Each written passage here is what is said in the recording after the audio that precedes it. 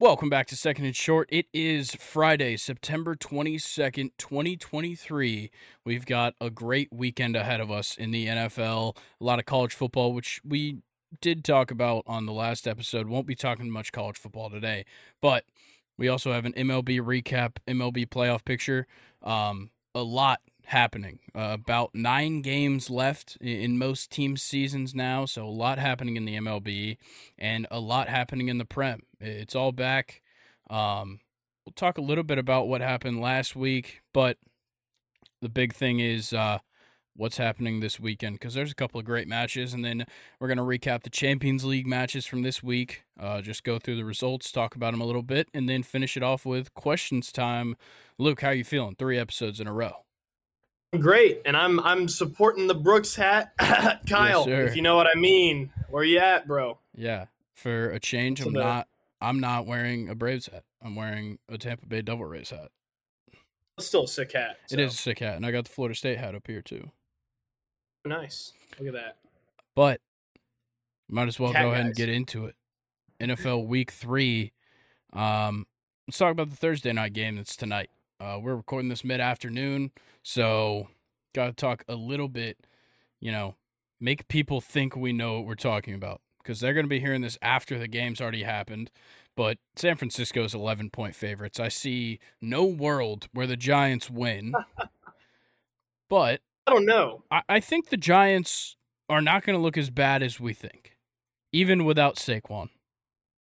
You just have to get that, second half offense throughout the entire game. I mean, they definitely have, some weapons there to compete with that 49ers defense. It's just they're going to have to keep up the entire game. They're not going to be able to show up for only the second half or only a quarter. Yeah, because by then you're already down quite a lot. But yeah, I think the Rams last week showed that there are some weak points in the secondary for the 49ers. And I think Daniel Jones and this wide receiver core that they have is pretty good with the deep ball. So Daniel Jones is going to have to do a lot more now that Saquon's out. He's probably going to get more carries than Matt Breida will. But for San Fran, it's just about doing your thing. Stay consistent with how you have all season, and you're just going to continue to win football games. And, I mean, get some pressure on Daniel Jones. Wear him out early in the game so he can't, the second half come back out and start, making things happen. Go ahead and start getting to him pretty early. Or don't, because I think I'm going to start him in fantasy over Baker Mayfield. So Again? Yeah, I'm doing it again. I mean, Daniel Baker's Jones playing the Eagles. Daniel Jones is playing the 49ers. Either way, it's a death trap. So I'm just going to hope that the rest of my team does their thing, because I do not want to start 0-3. But let's talk about the games that we, by the time you're listening, won't know about. Let's talk Chargers-Vikings. So this one, originally, the spread was even when I wrote the prep sheet yesterday. But the line has changed to -1 for the Vikings. So the Vikings, a 1-point favorite. Over-under's 54. And I don't know how to think about this. Like, what am I supposed to think about this game? Because these are probably the two best 0-2 teams up to this point. The Bengals, probably a close third. Maybe you could argue for them. These are the two best. And it's for different reasons on both sides. And I don't know, like, these offenses like to pass. We know that, especially considering that Eckler's out. Cam Akers probably won't be quite ready for this game. We might see him a little bit. Yes, no, we never talked about this. Cam Akers got traded to the Vikings. Yeah. Give you that as well. No, the Chargers or the Vikings? Cam Akers got traded to the Vikings. Oh, wow. Yeah, for It's I actually think pretty like good for them. a 6th-round pick. That's all it took. Okay. Yeah, I thought for some reason I was thinking it was to the Chargers, but No, they have it's going to be definitely a big upgrade for Madison, and then Madison can revert back to his OP B2 role. Yeah, exactly. What he's good at, which is not being a starter. But Austin Eckler missed practice again yesterday. I don't know about his status today. He's likely going to be out. So we're probably going to see Joshua Kelly in that running back role this weekend. And it just kind of goes furthermore to say that these offenses are going to pass the ball. The thing is, there might be 100 fucking passes this game between these two quarterbacks. Oh, I think that's almost certain, because Yeah. Look, okay, the Vikings' issue so far has been turnovers, for sure.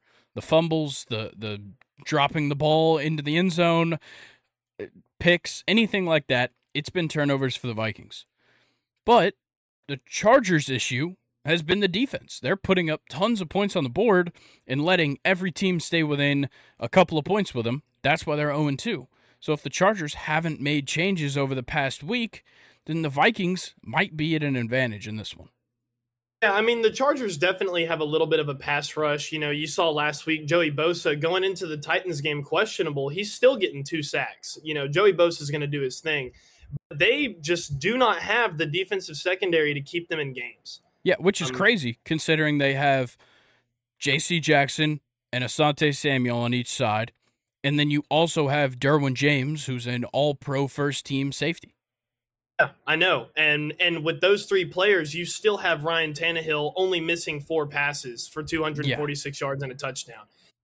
So I'm not really, too sure there. But, like I said, they did get to him 5 times. I am predicting – I have a hot take for this game. Well, Okay. It may not even be a hot take. This game will be the highest scoring game of the entire season. I definitely think it has that potential because the Vikings defense certainly hasn't been good either. Absolutely not. And Absolutely not. I think one thing that could help the Vikings out is if they can run the ball better. Because, yes, they pass amongst the best. But, yes, you added Cam Akers. Like I said, I don't know what his status is going to be going into this. Nonetheless, you got to run the ball better. They've only run the ball 26 times in these 2 games, and they're averaging 2.7 yards per carry. Yeah, that's not good at all. No. Not at all. It's probably making them miss Dalvin Cook a little bit. Yeah. Sure. Definitely a big reason why this team's 0-2. Yeah. And let's just face it, if either of these teams have showed us anything to start this year, it's going to be a close game. And it's going to be high scoring. No wonder there was no spread to start, and now the Vikings are only a 1-point favorite. I just think – oh, go ahead. I was going to say, I really don't think I could give you a winner or loser for this game. Me neither. It's anybody's game. They're just going to score a lot. That's my only prediction. Yeah. But my biggest question for the Vikings is, can they turn these yards into touchdowns? Because they're facing a defense that has given up the most total yards and the most passing yards per game of anybody. But will the Vikings just continue to fall apart when they get to the opposing side of the field? That's a good point. And I mean, it's weird because you still have red zone weapons there. Justin Jefferson is a weapon anywhere on the field. Yeah. TJ Hawkinson is seriously deadly in the red zone. But, you can only do so much with those 2 guys without the run game. And I think, to your point, we might need to see some more successful runs in the red zone for the Vikings if they're going to be successful. Yeah. Look, running is just going to put them in a better position every time.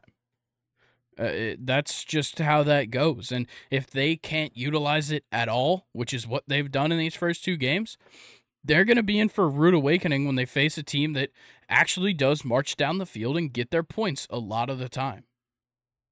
Exactly. And even, I can speak for both of these teams here. Running the ball is going to be essential in this game. Because on the other side is an offense that's hungry as fuck and can, put up points at ease. So it's going to be, keeping the other offense off the field. But I honestly don't know if either of these 2 teams are capable of doing that right now. I'm not sure. So I'm kind of in the same boat with you. I don't think I could pick a winner. All I know is it's going to be high scoring. It's going to be close. I cannot believe that one of these teams is going to be 0-3 after this game. That's so unfortunate. It is kind of crazy. But let's talk about the next 2, Falcons versus Lions. The Lions are 3.5-point favorites, probably because it's at home. I think that probably gives it the most, especially because this is the Falcons' first time on the road this season. Over under at 46, so they're looking at not a super high scoring game, but definitely some potential for a close one. Sure, and I cannot wait how these 2 teams are going to match up because you have a Lions team who completely shut down the Chiefs' run game week 1 with Pacheco and Edwards-Helaire, and then they did it again against the Seahawks with Kenneth Walker. But on the other side, the Falcons have been able to do literally whatever they want on the ground with Algier and Bijan Robinson. And on the other side, the Falcons, I don't really know how their secondary is going to be able to fare against this, really efficient passing offense from the Lions. They don't do anything flashy, but they don't turn the ball over a lot, and Jared Goff seems to complete his passes. So this is going to be a super underrated matchup. Yeah, I definitely agree. I think that both of these teams have played pretty well. Despite the Lions losing one last week in overtime to the Seahawks, they still played a good game. But both of them definitely have things to prove. You said it. The Lions are a team that stops the run very well. If the running game is not there for the Falcons, can we trust Desmond Ridder to pass the ball efficiently? I mean, he has the weapons, and you and I talked about it. I don't know if it was Tuesday or Thursday, but you have got to start throwing the ball deep to Kyle Pitts, and I think that's going to be a huge key to beating the Lions, because the Lions let Geno kind of do whatever he wanted to. Geno looked really, really good against the Lions, and I think it creates a unique opportunity for Desmond Ridder to really show out, despite the Lions having a lot of dogs in that secondary. Yeah, but they are missing some key guys as well. And I think that's kind of a game changer for the Falcons in this. The Falcons are missing nobody at the moment. At the moment, everybody is healthy. But for the Lions, C.J. Gardner-Johnson was placed on the IL, so he's out. Oh, wow. David Montgomery is hurt, didn't practice, likely out. And then Amon-Ra also didn't practice on Wednesday due to a toe injury. So whether he plays or not, most likely he will. He's not going to be 100%. Yeah, and that's huge. Yeah, the Falcons going into this game. That's big. Yeah. And I mean, hey, another exciting story that I think is going to come out of this game is it's going to be Jahmyr Gibbs time. Yes. So that's going to be really, really fun to see how that plays out. Can't wait. I'm interested to see for the Lions, because they've kept up a very good balance of running and passing in these first two games. Can they keep up that successful balance with David Montgomery out? Are they going to put their faith in Jahmyr Gibbs, or are they going to boost the passes for Jared Goff and possibly put themselves in a bad spot against the secondary for the Falcons that has certainly been better than expected? Yeah, that's going to be a good point. Honestly, I really don't know how that's going to play out. It's a unique opportunity for Jahmyr Gibbs, because he really does have all their offense kind of on his shoulders, because I could totally see it, if he is getting stuffed and they are having to rely on Jared Goff more, mistakes are bound to be made no matter how good of a quarterback you are.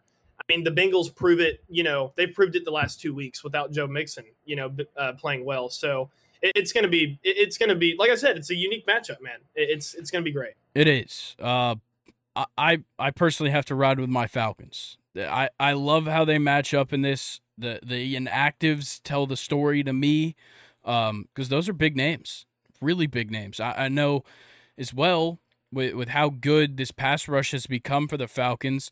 Frank Ragnow, their all-pro center for the Lions, he's a little banged up as well. So that's another part that's going to help us out. So I like the Falcons here. I think they take it probably a close one, probably like 24-21. I'm going to flip same score, Lions win. Okay. Yeah. All right. Well, let's move to the next one. This one, a big one. We've got another Monday night double feature, and we're talking about both of them. But first, Eagles-Buccaneers. Eagles are a 5-point favorite. The same over-under as Falcons-Lions, a 46-point line. I just think with the Eagles, I get 5-point favorites against a Buccaneers team that should not be this good. Totally makes sense. Both 2-0 teams. There's still something missing with the Eagles. I don't know what it is, but week one, they just couldn't get the offense going, both passing and rushing. And they played wire-to-wire close game with the Patriots. Week two, it took some time to get the passing game going, but eventually it got there. But it was mainly the running game, especially in that first half. DeAndre Swift carried. I see this kind of balance evening out a little bit more, maybe this week, maybe over the next few weeks, but they just need to figure out what their game plan is, because it doesn't seem like it seems like they go into a game, they have an idea, and then they immediately get shut down once, and they just switch everything up, and it just slows down how well they can play throughout the first half.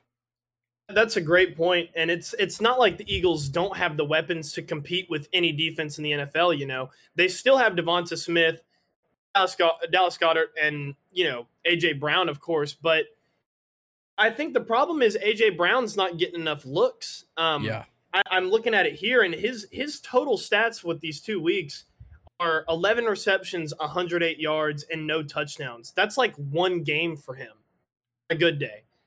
And I think that's kind of where they're losing out on, because looking at it here against the Vikings, they only completed 18 passes. Jalen Hurts didn't even have 200 yards. They touchdown and a pick. A.J. Brown, 4 receptions, only 6 targets. Devonta Smith, 4 receptions, only 5 targets. So I don't think they're doing enough in the pass game. And they're not really letting Jalen Hurts ride. It's weird. But I mean, of course, you could look at the Vikings game and be like, well, if DeAndre Swift is, going for almost 200 yards, you probably don't need to pass the ball that much. Yeah. But I think what's hurting them is they're not letting A.J. Brown rock like he should. I agree. I think when you've got 2 great wide receivers like that, you got to incorporate them both relatively even. The Dolphins sometimes do the same thing, and that's when we see them struggle in games, is if all the targets are going to Tyreek and you don't get to see Jalen Waddle do his thing, or vice versa, it does hurt them a little bit, though it's been kind of working this season.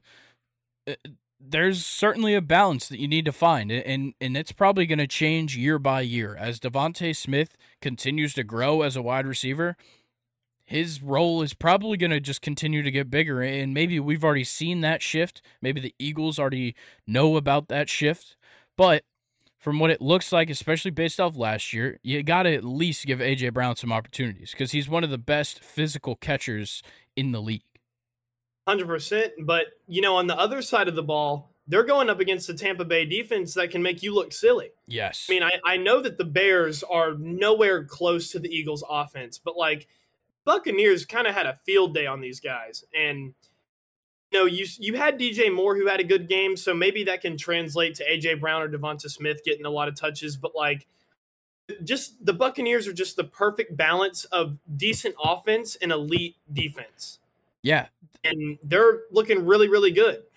Yeah, they've kind of punched above their weight class the last 2 weeks. That's at least what it looks like. Like, the offense looks way better than it really should be, but the defense is where the strength of this team shows. Both weeks, that's been the case, because they shut down a heavy passing offense in the Vikings and really shut them down. Only keeping the Vikings to 17 points is wild. And they shut down a speedy, kind of run-oriented, not a lot of passing offense in Chicago, which isn't the best offense. I think we're all aware of that, but still a hard one to defend. Now, they kind of face both ends of the spectrum. This team can pass. Jalen Hurts is a great passer. They have great receivers. They can run. Last week, DeAndre Swift put on a clinic. How are they going to fare against them? I don't know. Yeah, and I mean, the Eagles, they have put up 25 against the Patriots and 34 against the Vikings, but I honestly think with how this is shaping up, this one is probably going to be their toughest match of the year so far, and I'm going to take Tampa. I'm going to go 28-21 Tampa, and it's all if Baker plays well. All right. I'm going to go 24-17 Philly. I think this is where the Buccaneers offense kind of falters. This is definitely the best pass rush they've faced. I'm riding high off of Mike Evans, 6 receptions, 171 and a touchdown. That's fair. Definitely. Yeah. But Rachaad White has proven to be a running back 1 as well. We didn't even talk about him. He's looking super, super solid. Yeah, he looks great. So let's talk about the second matchup on Monday night. Rams-Bengals. How are the Bengals 2.5-point favorites? I don't know. They're at home, but that didn't change things last week against the Ravens. Yeah, I don't get how how the Bengals are a 2.5-point favorite here. What I care about is that the Rams, without Cooper Kupp, have more than filled the void with Puka Nacua and Tutu Atwell. And literally, who would have thought? Did you No think? one. Because I didn't think. And I didn't think Stafford would look this good either. He's looked great, especially against, and he's going to look great this week, I think, because this is a weak secondary. That's exactly what I was going to bring up. Matthew Stafford, with his experience and how well he's been playing, and like you said, Puka Nacua, Tutu Atwell, oh my God, the Bengals are going to give up 30 this game. I really do think I could see them going 0-3.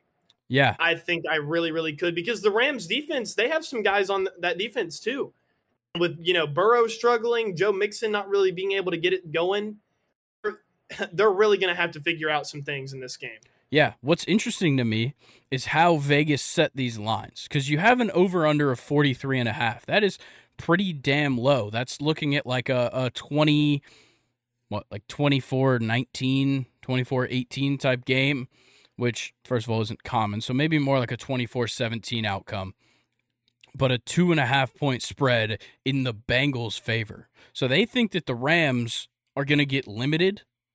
The Rams scored 23 on the 49ers last week. There's nothing telling me they can't score significantly more against the Bengals. And to kind of even further that point is Matthew Stafford still threw 2 picks, and they still put up 23 against that 49ers defense. Yeah. So, and the Bengals are in for a tough one. And I don't think really a lot of people are talking about that. Like, the possibility of the Bengals being 0-3 after this week is super high, in my opinion. I agree. We have nothing to go off of. The Rams have been impressive. The Bengals haven't. It's as simple as that. Yeah. The way I'm looking at it, I'm thinking 31-14 Rams. Oh, yeah. Damn.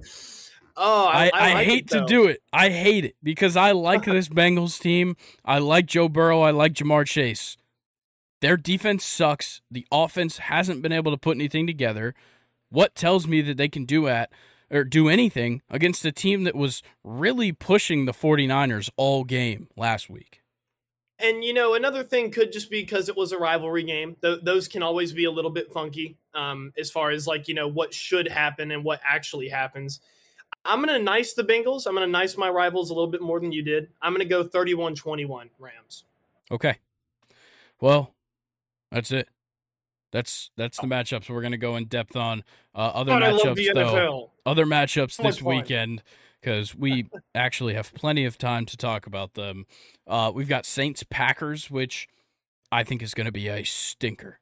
This matchup just smells like shit to me. And Jones not coming back yet? I don't think so.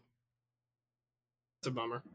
There's just something off with this matchup, like a 42.5-point line with the Packers being a 1.5-point favorite. Like, this just looks like low-scoring, close game. Yeah, I definitely can see that. A week until Alvin Kamara's back, though. Or no, 2 weeks. Yeah. I am very much paying attention for that. Aaron Jones is back at practice today. Yes. Okay, well, that's a good sign for the Packers then. But other matchups, Titans-Browns sounds like a shit show. That's significantly worse than Saints-Packers. Yeah, I agree. Like, watching that Browns team against the Steelers and watching the Titans against the Saints, I don't want to see that again. Ever. Don't even put it on TV. No. And then we've got Broncos-Dolphins, which I think is going to be a Dolphins fuckfest. Yeah, big time. Tyreek Hill kind of had a little bit of an off week, which an off week for Tyreek Hill is, him still scoring a touchdown. Yeah. He's going to come back this week. Oh, yeah, for sure. And then Chargers-Vikings, like we talked about. Patriots-Jets, I don't know how to feel about this game. I doubt there will be a lot of points. I think I can say that confidently. But the Patriots are 0-2. Probably shouldn't be. They've played 2 very good close games against good opponents, and then the Jets 1-1 when they probably shouldn't be. They should probably be 0-2. Yeah. But the biggest thing to me with that one is that the Patriots have beat the Jets, I believe, 14 times in a row. Damn. Yeah. I could definitely see it happening again. I'm kind of leaning towards the Patriots getting their first win, just because like I like how the Patriots secondary looked against Miami on Sunday Night Football, which obviously we know about Miami's receivers. Christian Gonzalez, I already talked about it on the last episode. He looked really good against Tyreek Hill. So if I'm the New York Jets, how about maybe using Michael Carter, Dalvin Cook, Brees Hall, just a little bit more to help out Zach Wilson? I think that's the only way the Jets win. If the Jets play like they have against the Cowboys and did they play the Bills? The Bills, right? Yeah, they're going to be 1-2, and the Patriots are going to have their first win. I definitely agree with you. And then we also have Bills Commanders, which I think is a better matchup than some may think. The Bills kind of the Bills kind of got things back on track last week, while the Commanders just continued to look pretty good. That front four of Daron Payne and Chase Young, Montez Sweat, and then I can't remember the other one. Nonetheless, can't either. It's a great pass rush they've got. They have good players in that secondary, and the offense just looks good enough. And I like what you talked about with the Commanders' defense, because we've seen before Josh Allen is elite, but I feel like he's very, ready for this word, rattleable. Sure. Rattleable. Yeah. I feel like he's the type of quarterback that can rattle prone. There you go. And this Washington defense, look, they have the defensive line to not give Josh Allen a run game on top of, being able to pressure him. And these young Commanders defensive backs, man, they look really, really good. So I could definitely see a Commanders win here, actually. I really could. I could as well. Buffalo is a 6-point favorite going to FedEx Field. Yeah. I don't know. Nice in them there. I think the Commanders will at least play it super close. Yeah, I'm looking at more like a field goal separates these two teams. Yeah, for sure. And then we've got Texans-Jags, which is just another great matchup. I think the Jags have a lot to prove following last week's tough game against the Chiefs. Texans, I got to bring this up. ESPN, some writer at ESPN put out his rankings of the teams that were 0-2, and he said that the Texans are a worse 0-2 team than the Cardinals and the Bears. That is factually incorrect. Literally. What has he been watching, or what has he not been watching, that has told him that? Because the Bears are abysmal. Yeah. It's crazy to me. But I actually think this is a good matchup. The Jaguars' defense does not look good. C.J. Stroud does. That tells the story to me. But Texans, they have a decent pass rush. The secondary hasn't been great. And they're letting teams kind of run on them quite a bit. So expect a lot of Travis Etienne if he's feeling good in this one. And I still think Jacksonville takes it, unfortunately. But I'm rooting for the Texans on this one. I'm rooting for the Texans too, and I think it's going to come down to whether they can figure out Dameon Pierce or not.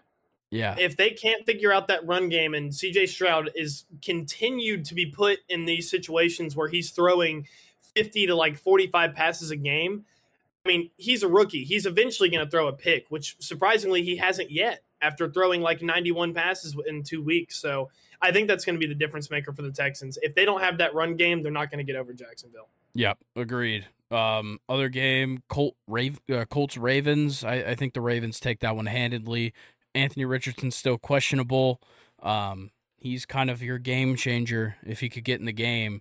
And that Ravens defense is just the real deal.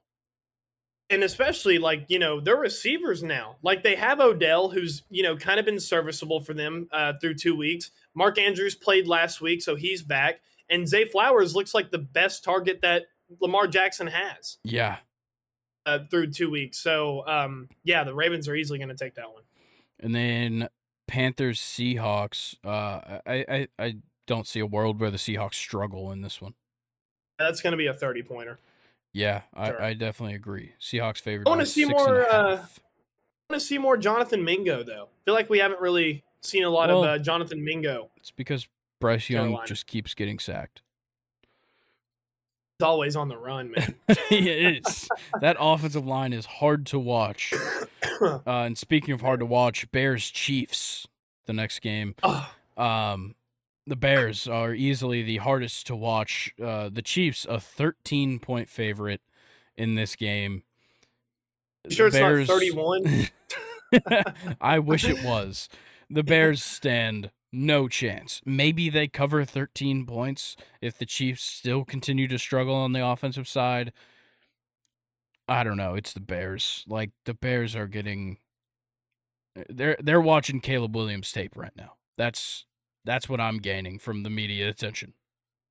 I don't have really anything to add about that game. You're exactly right.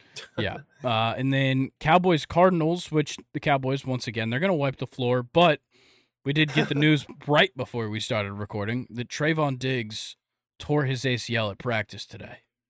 So that's absolutely awful, first of all. Never want to hear that. But does that really even affect what they have going on over there? Honestly. No, because they still have Stephon Gilmore.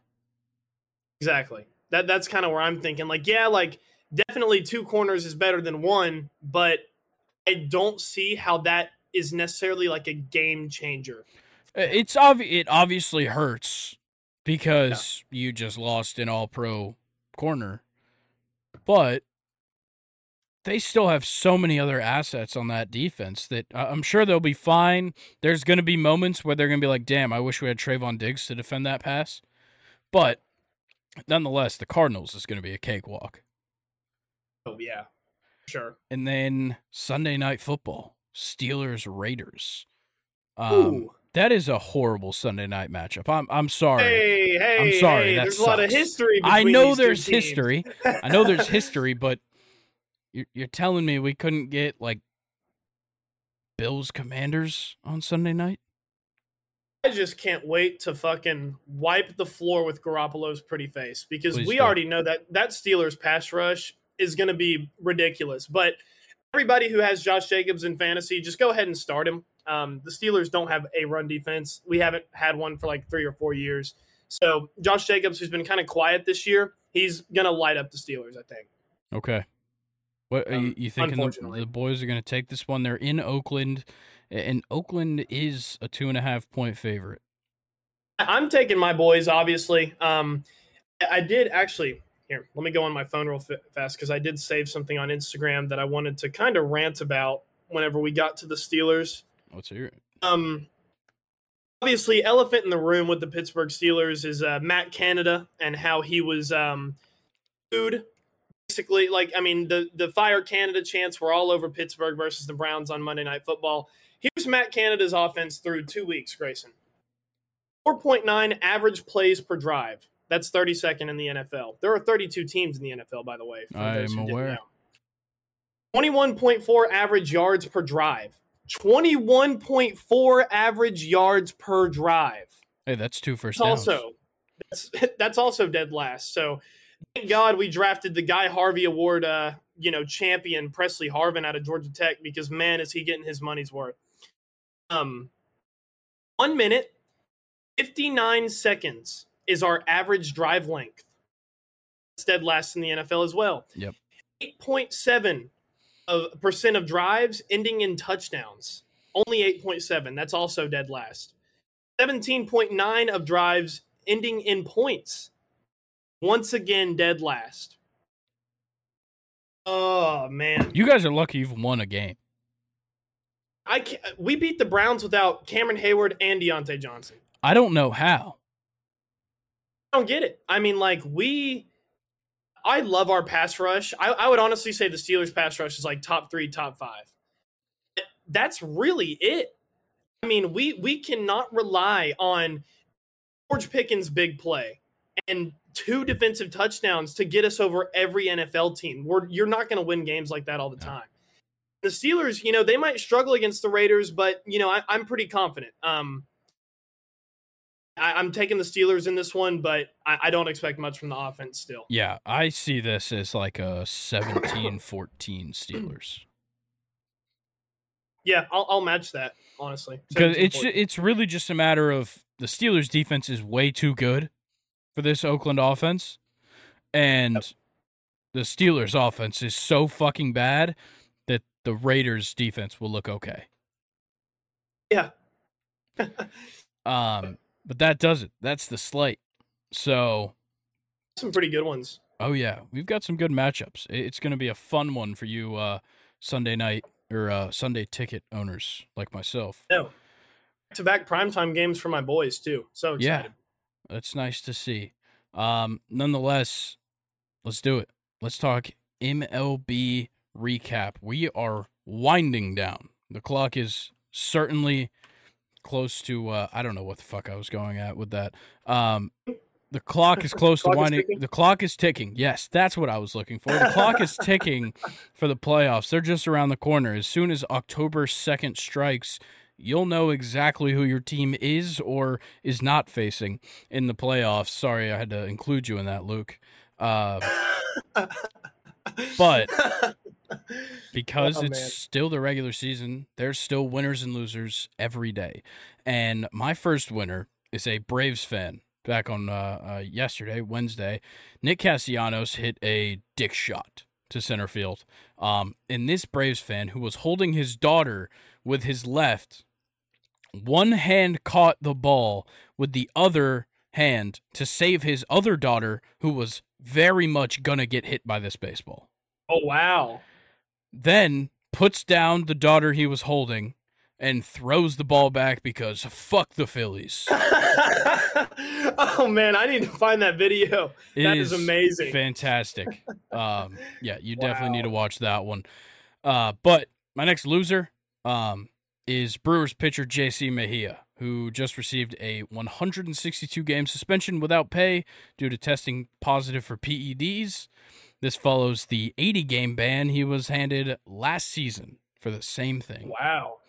So this is lame. Let the guy cook.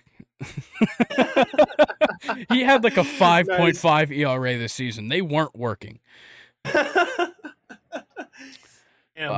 Which sucks. It does suck. But if you look, I've argued a lot for PEDs back in baseball. You know they're not allowed. Don't do them.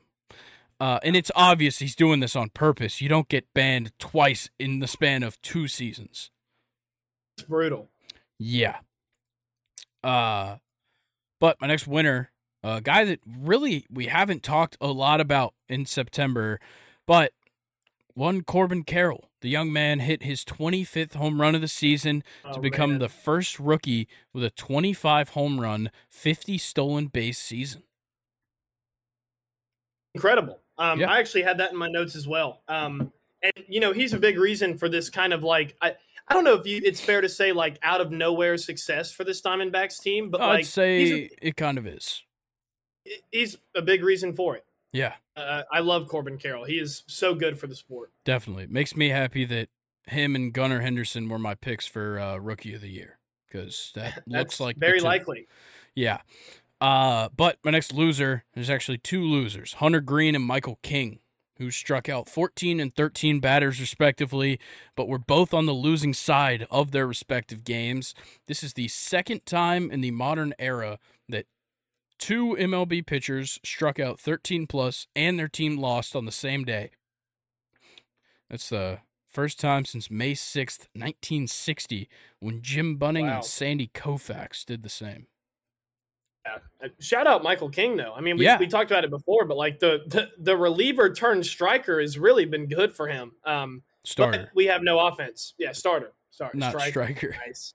You're in soccer brain right now. In soccer brain, but nonetheless, though, it definitely sounds like the Yankee offense not helping out their pitcher. Yeah, and the same goes for Hunter Green, who has thrown so many double-digit strikeout games this season, and I believe has like 5 wins. Damn. Yeah, he's been getting fucked all season. But let's talk about these 2 winners, actually. It kind of worked out perfectly.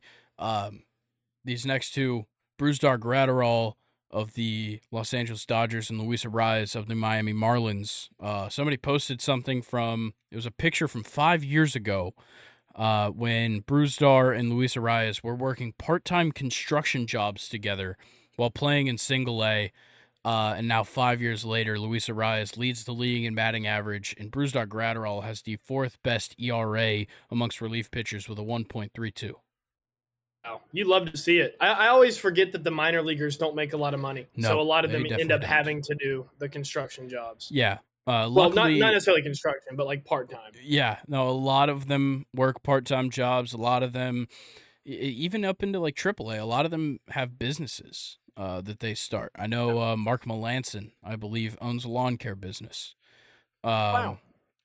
But like, yeah, it's a pretty normal thing for especially the young guys. And a lot of times the guys from out of the country, they don't get paid a lot. Especially when they're still on those low minor league deals, they definitely don't get paid a lot, and a lot of that money goes back to their families. So, guys like Brusdar Graterol and Luis Arias, who are in those circumstances, certainly have to do a little extra to provide for themselves and their families. Actually, speaking of Brusdar Graterol's family, his mom, after I believe 7 years apart, his mom made it to a Dodgers game from Venezuela and watched him play for the Dodgers for the first time. Beautiful. Yeah, so Brusdar having a great week. Let's see. Next loser, though, is having a no-hitter in September. We've talked about this topic quite a bit, but there's now been 4 no-hit bids going to the 9th inning or later, and none of them were completed. This marks the first time in at least the last 50 seasons that 4 no-hit bids that went into the 9th inning or later were broken up in a single calendar month. And we still have 10 days to go. Yips, man. It's wild. I believe the most recent was Blake Snell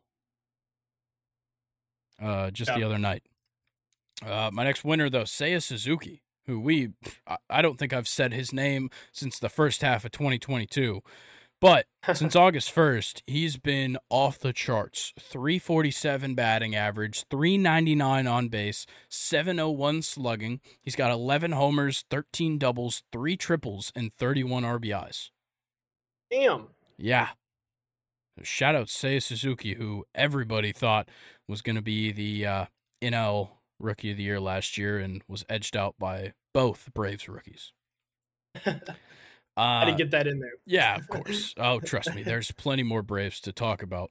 But my last loser is unidentified flying objects. There was a UFO sighting, if you will, at the Dodgers-Tigers game the other night. Briefly delayed the game, but this unidentified flying object was more of a floating object. It was a giant bubble that a fan blew, which halted the game for a moment until its eventual popping. What? Yeah, it was just a giant bubble, like floating through the air. Wow. And it stopped the game. That's ridiculous. Yeah, it was very funny. That's awesome. And then, that does it for winners and losers. What do you have this week? Man, the Cubs are not looking too good, man. It's looking like they could probably be bumped out, which I hate. I feel like it's safe to say that if you're not a fan of a rival team of the Cubs, they're a cool team to see in the postseason. It's cool to have Wrigley Field in the postseason, but they're looking like the Reds might deserve it more. Yeah, definitely. So yeah, I think they're like 1-9 in their last 10 or something like that. But something close. Ridiculous. Shout out the young guys of 2023, and I have a long list of players that I'm going to read to you. But I just feel like and we talked about it earlier in the baseball season, but this season in particular, just youth explosion, of freak of nature athletes like Elly De La Cruz, who for some reason plays shortstop, and can steal bases and all this kind of shit. So I'm just going to read some names for you, Grayson. Shout out Bobby Miller, Taj Bradley, Curtis Mead, Jordan Westberg, Grayson Rodriguez, Elly De La Cruz, Matt McClain, Christian Encarnacion Strand, Jordan Lawler, Davis Schneider, Yuri Perez, Pete Crow Armstrong, Adley Rutschman, Corbin Carroll. You guys have been so much fun to watch, and I cannot wait to see what the future holds for all those guys. Did you say Spencer Steer? That's been my favorite to watch. No, I did not have Spencer Steer. Yeah, shout out Spencer Steer. for the Reds. Let's see what else I got.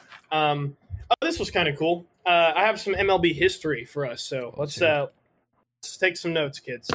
On September 15th, 1963, the Giants fielded an all-brothers outfield. Really? It was Felipe, Mateo, and Jesus Alou. And it was only for 2 innings because of like defensive substitutions and moving players around, but I thought that was badass. That's sick. Yes. Nick Castellanos had a ridiculous play against the Braves. Coming in from right field, everybody's, yelling at him to drop the ball. He catches it and then throws the runner out at home plate to win the game. And that was just unfortunate for you guys, but that was just sick. That was sick. And the game, I think it was the game-winning run that the Braves had on third as well. Then another thing from that game, sorry, I'm kind of going after the Braves here because I don't feel like we do that enough. Kyle Schwarber hit the longest home run ever in Truist Park. I think it was like an exit 483, 113 exit velo. Just an absolute moonshot. And then my last one, Aaron Boone was ejected for the 7th time. He once again ties the managers as far as getting ejected in the league. So the ump was giving Gausman the bottom left corner a lot. And you could see that Gausman was definitely attacking that area, as obviously good pitchers do, noticing kind of where the ump strike zone is at. And I'll even admit, as a Yankees fan, they were pretty good pitches. But the pitch that Boone was ejected on was definitely outside of the strike zone. And, he just lost his mind. Selfish.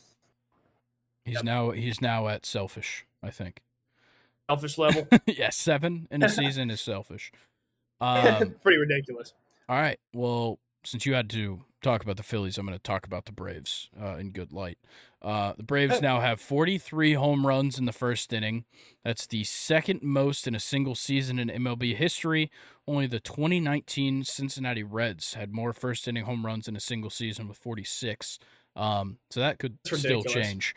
Ronald Acuna and Ty Cobb are the only players in MLB history to have a 75-plus extra base hit, 60-plus stolen bases in the same season. Both, fun fact about this, both Acuna and Ty Cobb were born on December 18th, just 111 years apart. Oh, wow. Yeah, 1886 and 1997. Ronald Acuna Jr. recorded his 12th game with a home run and a stolen base this season. That's tied with the father of the home run leader, Bobby Bonds, in 1973 for the second most in a season since 1900. Only Ricky Henderson had more such games with 13 in 1986. So Acuna only needs one more home run and a stolen base in the same game to tie Ricky Henderson's 13 in a season, which, if he wants to get 40-70, he needs one home run and I believe 3 stolen bases. Man, it's doable. It's tough. I think. I okay, if he just hits one home run, I'm fine. 40-60 is fine by me. Yeah. One more Ronald Acuna thing though. He's now the 4th player in history and 2nd this season to have 100 RBIs as a leadoff hitter, joining Mookie Betts this year, Charlie Blackmon in 2017, and Darren Erstad in 2000. Wow. Charlie Blackmon on that list, too. That's crazy. Yeah, he used to be nasty, hence his former nickname, Chuck Nasty.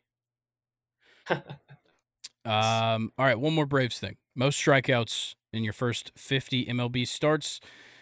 That is now held by Mr. Spencer Strider, Quadzilla himself, 435 in his first 50 MLB starts. That dwarfs Dwight Gooden's 418 and Yu Darvish's 407. Back-to-back 200 strikeout seasons, man. That's ridiculous. Crazy. Other stuff, Shohei Ohtani had successful surgery. His agent says that he'll be ready to hit come opening day in 2024 and ready to pitch for 2025. And that's crazy. That I remember reading that, and I was like, we won't see him pitch for all next season. Yeah. It's crazy. Which probably is going to mean he's just going to win MVP just only as a batter. Who? Because think about it. He's been pitching every 5 or 6 days and still batting over 300 this season. What does that mean when he's not doing it? Luis Arias, step aside. Yeah. There's a new hitter in town. Yeah, that's going to be scary. Well, we don't know what town yet, but that's true. He'll be in a town nonetheless. But just to kind of segue us into, well, actually, you know what? We'll talk about this part with the playoff picture. Let's talk a little bit of weekend preview. Of course, I left it off the prep sheet again because I keep forgetting it. But we still got to talk about it because, once again, every game is important. From here on out, every single game is very important. So, Braves Nationals, that is useless. But the Cubs face the Rockies, so the Cubs certainly have some prime real estate this weekend to start climbing back up. The Brewers and Marlins face off, which is pretty big for the Marlins. They have to have a great series here because the Dodgers are pretty far and away ahead of the Brewers. So the Brewers have kind of locked up third. And the Marlins just really, really need some wins here to hold themselves up. The Reds play the Pirates, which is huge for the Reds. They just really need to play well. Once again, Blue Jays Rays is big. Texas Seattle. Yeah, that's also huge. A big one. That could swing some things because it's them two fighting for that third spot at the moment. Just a whole lot of big games. And honestly, the Astros have to play well against the Royals because if one of those teams dominates in Rangers Mariners, then the Astros might fall out of first place. And, you don't want to play in a wild card game if you don't have to. Definitely. Right? So, and then Dodgers-Giants. Dodgers-Giants is a big one as well. Pitching matchups around the league, we've got Bryce Miller versus Dane Dunning for that first game of Mariners-Rangers. Dean Kremer versus Shane Bieber in Orioles-Guardians. Did you mention Diamondbacks-Yankees? Oh, it's kind of another good series. Didn't even see that one. That's a pretty big one as well. Yeah. Let's see. Any other good matchups? Brandon Woodruff versus Jesus Luzardo and Brewers Marlins. That's on Saturday.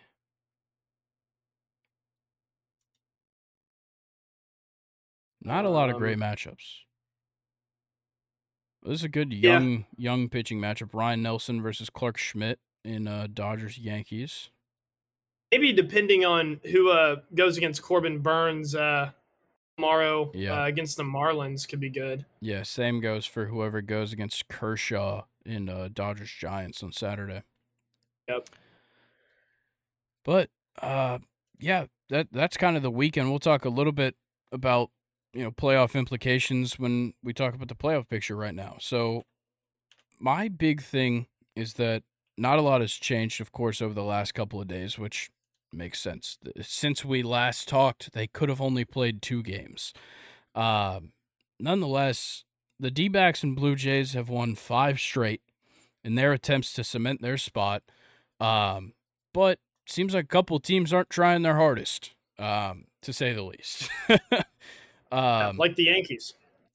Yes, definitely. But the Blue Jays now find themselves with the third best record in the entire American League, and they are third in the AL East.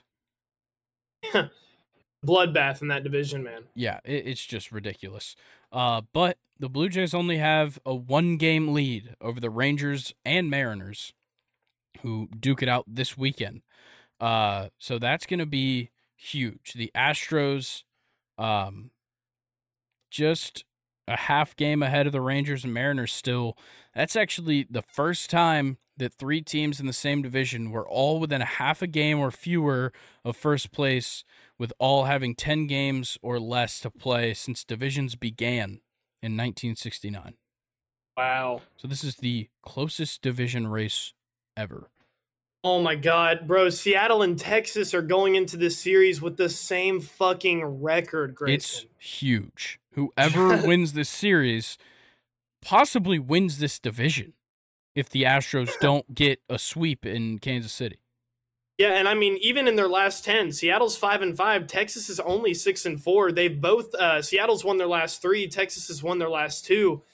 Damn, that might be probably the biggest out of all the series for me. Yeah. Going into the weekend. Yeah, but thing is, Toronto also has to have a good weekend. They've been playing great. They've won 5 straight, propels themselves into second place in that American League wild card. Same goes for the Diamondbacks, who have also won 5 straight, while everybody else in contention has lost at least their last game. Unbelievable. So the Diamondbacks surge up to a 1.5 game lead in second place, still honestly in contention for that first spot over the Phillies, but I think the Braves want the Phillies to win some games so that they can avoid them for now. So they're gonna keep letting the Phillies win. I genuinely think that's what's happening, is they're letting the Phillies win so that we don't have to play them. Yeah, I mean, with how last season went, it could be a fair tactic. Yeah, because if we let the Phillies get the first seed, then we play the winner of Cubs Brewers at the moment. Which I would rather see either of those teams than the Phillies if I'm a Braves fan. Definitely. Obviously. And I mean, the Cubs are only just like 0.04 as far as picture goes in front of Miami and Cincinnati. Yeah. It's insane. And then you have San Francisco that's like a 500 team right now, and they're only 3 games back. So if they look good against the Dodgers, who knows what could happen there? Yeah, and I hate to say it, ridiculous. but with the Giants trending down, one team has made a late push. The Padres. They've won 7 straight and now put themselves only 4.5 games out of the playoff. Though there's only 9 games to play, a lot needs to go their way. Still a valiant effort to end the season. Yeah, shout out San Diego, unfortunately. Yes. Yeah, unfortunately. Because they're not making the playoffs. That's the thing. What sucks for them is they're literally like, you could make a case, maybe Milwaukee and LA, but the Padres have been the best team in the NL. I mean, for the past couple weeks, easily. Oh yeah. So, shout out them. Yeah, Padres look great. But yeah, just looking at it, still teams in contention. The Mets and Pirates will be eliminated within the next couple of days. The Red Sox have already been eliminated, though in the wild card they're ahead of the Guardians and Tigers, who technically still have a chance in their division, though it's not going to happen. Yeah. The Guardians and Tigers will probably be eliminated today or tomorrow. And then the Yankees soon after. And then it'll really just be the Rangers and Mariners and Blue Jays duking it out, since the Rays have already clinched, and then Phillies, Diamondbacks, Cubs, Marlins, Reds, Giants, and possibly the Padres as well. It's heating up. Yeah, it is. Can't wait. It is already hot, and there's only a week and a half to go. So make sure you're staying tuned. We're going to give you all the updates, and then as soon as the season's over, I'm thinking we do our awards. Oh, yeah. Yeah, so hopefully we can get a little bit of time between, final game of the season, which I believe is October 1st, which is a Sunday. And I think the playoffs would start on Wednesday. So maybe we do our awards as well as our wild card preview. But that would be with me and Colin for that one. I think maybe me and you'll do awards later. Nonetheless, that's just some housekeeping. Oh, man. Because we got soccer to talk about. We do. But I cannot wait to talk about postseason baseball with you for the first time in Second and Short. That is true. That is true. Bring the postseason. I can't wait because the World Series was happening right when we started this podcast, me and Brock. So yeah, the playoffs mean a lot to me because I was definitely paying a lot of attention, because I think I kind of started developing the Second and Short stuff. I'm sure I could go back and see what days I created the accounts or texted Brock the idea of the name sometime in October. So that's the real anniversary of the idea. Yeah. But the true 1 year anniversary will be that first week in November. Can't wait, man. Yeah, I can as well. I have ideas, don't know how feasible they are for the 100th episode. But we're going to do something for you guys because we got to show our appreciation. It's been resounding, the support we've gotten. But we'll talk a little bit more about that on the end of the episode. Maybe we'll have a little discussion about my ideas live on air. Nonetheless, Perfect. It's soccer time, particularly in England, where we'll just go ahead and start it off. Arsenal versus Spurs. Ooh. Woo. North London Derby. North London Derby, and both of these teams have been playing pretty good. Yeah. And you and I were talking about it, and I'm not going off of Arsenal's last Premier League game. I'm actually going off of their most recent PSV Champions League game, which was a 4-0 win. Arsenal looked really, really solid. And, looking at their lineup, they pretty much played like who would have been their best players. And Gabriel Jesus is back in the starting lineup, and he is scoring for Arsenal. He was one of the people who scored. And I don't know, I just thought it was really cool because you and I know how much we wanted him to be in that starting lineup when he was healthy, and we both predicted he was going to be effective. Well, look at him now. Yeah. And he wasn't the only one. Their entire front three scored in that game with a contribution from Martin Odegaard in midfield. So they looked really good against a solid Dutch team. Yeah, for sure. But it does kind of suck that Jesus slides back into the lineup, but Trossard has to move to the left to replace Gabriel Martinelli, who's having a hamstring issue. I don't know if he's going to be playing this weekend, but Leandro Trossard played a fantastic game against PSV. So, and he only played 58 minutes and picked up a goal and an assist. Very impressive. Super impressive. And then we also had an assist off the bench from, I believe, his replacement in Reece Nelson. Yep. And another thing that I wanted to talk about from that PSV game is that Kai Havertz didn't look that bad.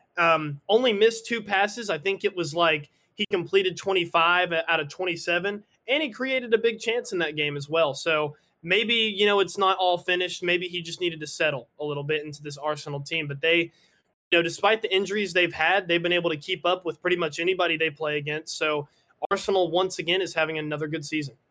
Yeah, I think what Havertz needed was a game off the bench, and that's what they gave him against Everton last week.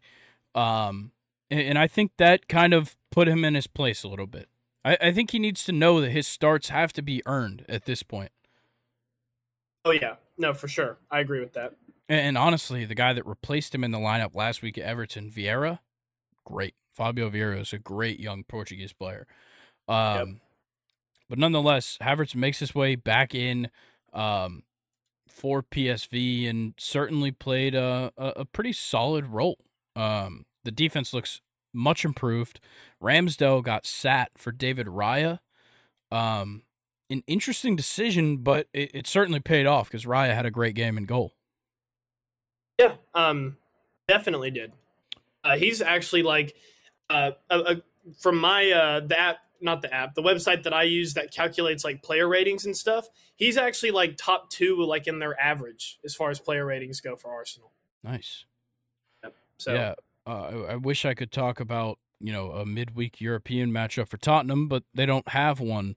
So I guess I'll have to talk about Sheffield United, where we saw the craziest comeback. To win, especially. Yeah. Richarlison in the 90th plus 8 scores the equalizer to make it 1-1, and then Kulusevski in the 90th plus 10 scores another to win it 2-1, and I'm just left wondering where the fuck that was all game. Yeah, and another interesting thing is Heung-min Son was starting striker. Sucks at striker. And he sucks. And they also had this guy, Manor Solomon, who came on or started the game for Tottenham, and he looks more effective on the wing than Son does, as far as, how last season was and how the beginning of this season has gone. Listen, if I'm Tottenham, I'm seeing Heung-min Son as a way to make some money despite him wearing that captain's armband. I am over him, man. Yeah. I am over him. Yeah, I think James Madison's probably going to be the captain of this team in a year. And, he deserves it. He's very mature. He loves the Tottenham fans, and he is a fantastic playmaker in that midfield. Yeah, the guy created 4 chances in this game, had 3 shots, 2 of them on target, I believe. He looked fantastic despite not scoring or assisting any goals. Like the shot accuracy, 2 out of 3 on target, 3 out of 5 on successful dribbles, 17 passes into the attacking third. Like, that's a great game from your attacking midfield. 100%. But another thing from this Sheffield and Tottenham game, look at the amount of cards that were handed out. Yes. What was going on between these two teams, man? Yeah. Even Richarlison and Ivan Perisic, who didn't come into the 80th minute, they both picked some up. Unbelievable. But you know what? As much as I hate his arrogant ass, shout out Richarlison. Yes. I know it came out. I don't know if we talked about it on the pod, but I don't think we did. He was actually going to seek mental help for his, goal drought because he just literally, I guess, had no idea how else to help himself because it's not like, I'm sure his practicing and his training was changing at all. I'm sure he was doing the same thing he has always been doing when he was successful. Yeah. So, shout out to him for, coming out publicly about going to get mental help. And hey, he came on and scored a very important goal in this game. Yeah, for sure. So looking at this matchup, I just think that Arsenal has the firepower. They're on good form. They have a lot of confidence coming off of that 4-0 win over PSV. Whereas Tottenham, yes, they should have some confidence coming out of that win against Sheffield, but there's certainly things to address. Why are we not scoring before the end of stoppage time? A stoppage time that last year probably wouldn't have happened. It probably wouldn't have gone on that long. And that's something to look at. Yes, Tottenham are scoring goals. That's a big help for them, a difference for them, honestly. Yeah. Arsenal does the same. Arsenal scores goals, and they keep clean sheets. That's the biggest thing for Arsenal. They have 2 clean sheets. That's the most in the Prem right now, which is not good, but still the most. Yep. And they're also winning penalties, which I think is a big deal considering that Hugo Lloris is out. Yeah, no, for sure. I actually, going back to their goalie, I don't know who he is until this season. I've never heard of him before. I think it's Vicario, correct? Let me see. I just got off of that screen. Are you able to beat me to that? Yeah. I'm not even going to try that first name. It is Vicario, though. He's Italian. Yeah. Okay. Yeah. You see why I'm not trying. Yeah. But, hey, shout out him. He stepped in and filled the void of a goalie who has been nothing but the best for Tottenham. So. Yeah. But then again, like this game is huge for points. Both of these teams tied really for second with 13 goals, but Tottenham has the advantage on goal differential right now. Yep. This is a difference maker early in the season for both of these teams. I just think Arsenal is better prepared. Yeah, I couldn't have said it better. I just feel like what you said, they're better prepared, and they just kind of seem like they're having more comfortable wins. They would win a game more comfortably than Tottenham would. But, Agreed. With it being the North London Derby, I'm kind of leaning towards a very, very tough 2-2 draw. Okay. I think that would be like the best case scenario for Tottenham. Yeah. That makes sense. I think we're going to see a 2-1 game from Arsenal, probably with a pretty late winner. Yeah. All right. Well, our second match is also a pretty good matchup, at least on paper. Chelsea versus Aston Villa. Yeah, I got to give some jabs when I can. That's fine. We've got Chelsea, Aston Villa, and honestly, it's a good one too, man. Chelsea, of course, their long list of inactives for this game includes Milan Sarr, who is suspended. But Aston Villa, kind of the same guys missing outside of Bertrand Traore and Diego Carlos, who are both lightly banged up. I think we'll probably still see them available this weekend, which is good for Aston Villa because if they were missing Diego Carlos and Tyrone Mings, they would be in a tough spot. Oh, 100%. just going off of Chelsea's last game, it's another low scoring affair. Luckily, we were able to get the draw. Defense looked really well in the 0-0 draw versus Bournemouth. Mykhailo Mudryk got the start. Levi Colwill started at left back over Chilwell, which is, I don't really understand that. I think that was a fitness thing. That's kind of what I'm thinking. And Levi Colwill didn't do bad. Levi Colwill is a pretty solid defender. Leslie Oguchukwu started his first game for the Blues, and he didn't really have that bad of a game as well. It's just, you watched the game, I didn't. And just kind of looking at the stats here, it's just Nicholas Jackson, it just has to be more clinical. It's going to be the same as last season if this continues for Chelsea. And I don't think a lot of Chelsea fans really understand how in trouble we are, especially after a game like this. Yeah. So watching this game, it just seems like Nicholas Jackson, he's getting into space and doing nothing with it. And I think part of that blame should go on to Enzo Fernandez, whose playmaking in this game was super off. He should have been giving better passes to Nicholas. I think that if Enzo really wants to play right behind the striker, he needs to do it correctly. I know he likes long passes. He can't do that when he's in that attacking mid role. I think that limits him a lot. That's not what he's used to. He's used to playing generally the center. As central as it can get for Enzo Fernandez helps him out a ton. I think you could even, putting Ugochukwu Cam might even work better. I know Gallagher wants to run up and down the field. That's for sure. Enzo does a good job of it as well. Maybe even just turning this formation that you ran more just into a 4-3-3 rather than a 4-2-3-1, where you just let Sterling and Mudryk play the wing and you just play a straight line across the middle of Ugochukwu, Fernandez, and Gallagher. Probably works a little bit better. And you can just, whoever needs to make that supporting run in behind Nicholas Jackson can. That makes a lot more sense. I think that helps Nicholas Jackson out a lot more because his passes are coming from deep. It allows him to show off that pace, show off the physicality, maybe win a ball, and then have open space in front of the keeper. That would be ideal. But in this one against Bournemouth, he just couldn't get into the spaces to finish. I couldn't agree more with what you said, especially with Enzo Fernandez. And, looking at the starting lineup here, Enzo Fernandez is just simply not a Cam. It's not like he can't dribble or play make. We've seen him be able to do that before. Yeah. But where Enzo Fernandez is at his best is when he can play that deep-lying midfielder, kind of Pirlo role. He can get the ball without anybody having, to pressure him. He can look up and pick out a pass and then make a run, forward. I think that's where he's at his best. But shout out Conor Gallagher, man. This character arc is so fun to follow because I don't know if you're looking at it like I am, but he was the captain for this Chelsea team this game, which you just got to wonder, man. He must be doing the same thing in practice, busting ass, taking leadership roles in the team. And I could not be more proud of his character arc and how far he's come with this Chelsea team because he is easily one of my favorite players on this lineup. Yeah, kind of weird for him to be the captain with Thiago Silva in the lineup, though. Yeah, no, I definitely understand that. But I think in this one, you guys beat Bournemouth, but you just couldn't finish.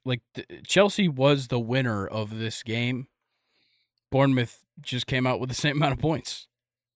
Yeah, exactly. On the Aston Villa side, their last result was very interesting. They actually lost 3-2 to Legia Warsaw in the Europa League, the Polish team.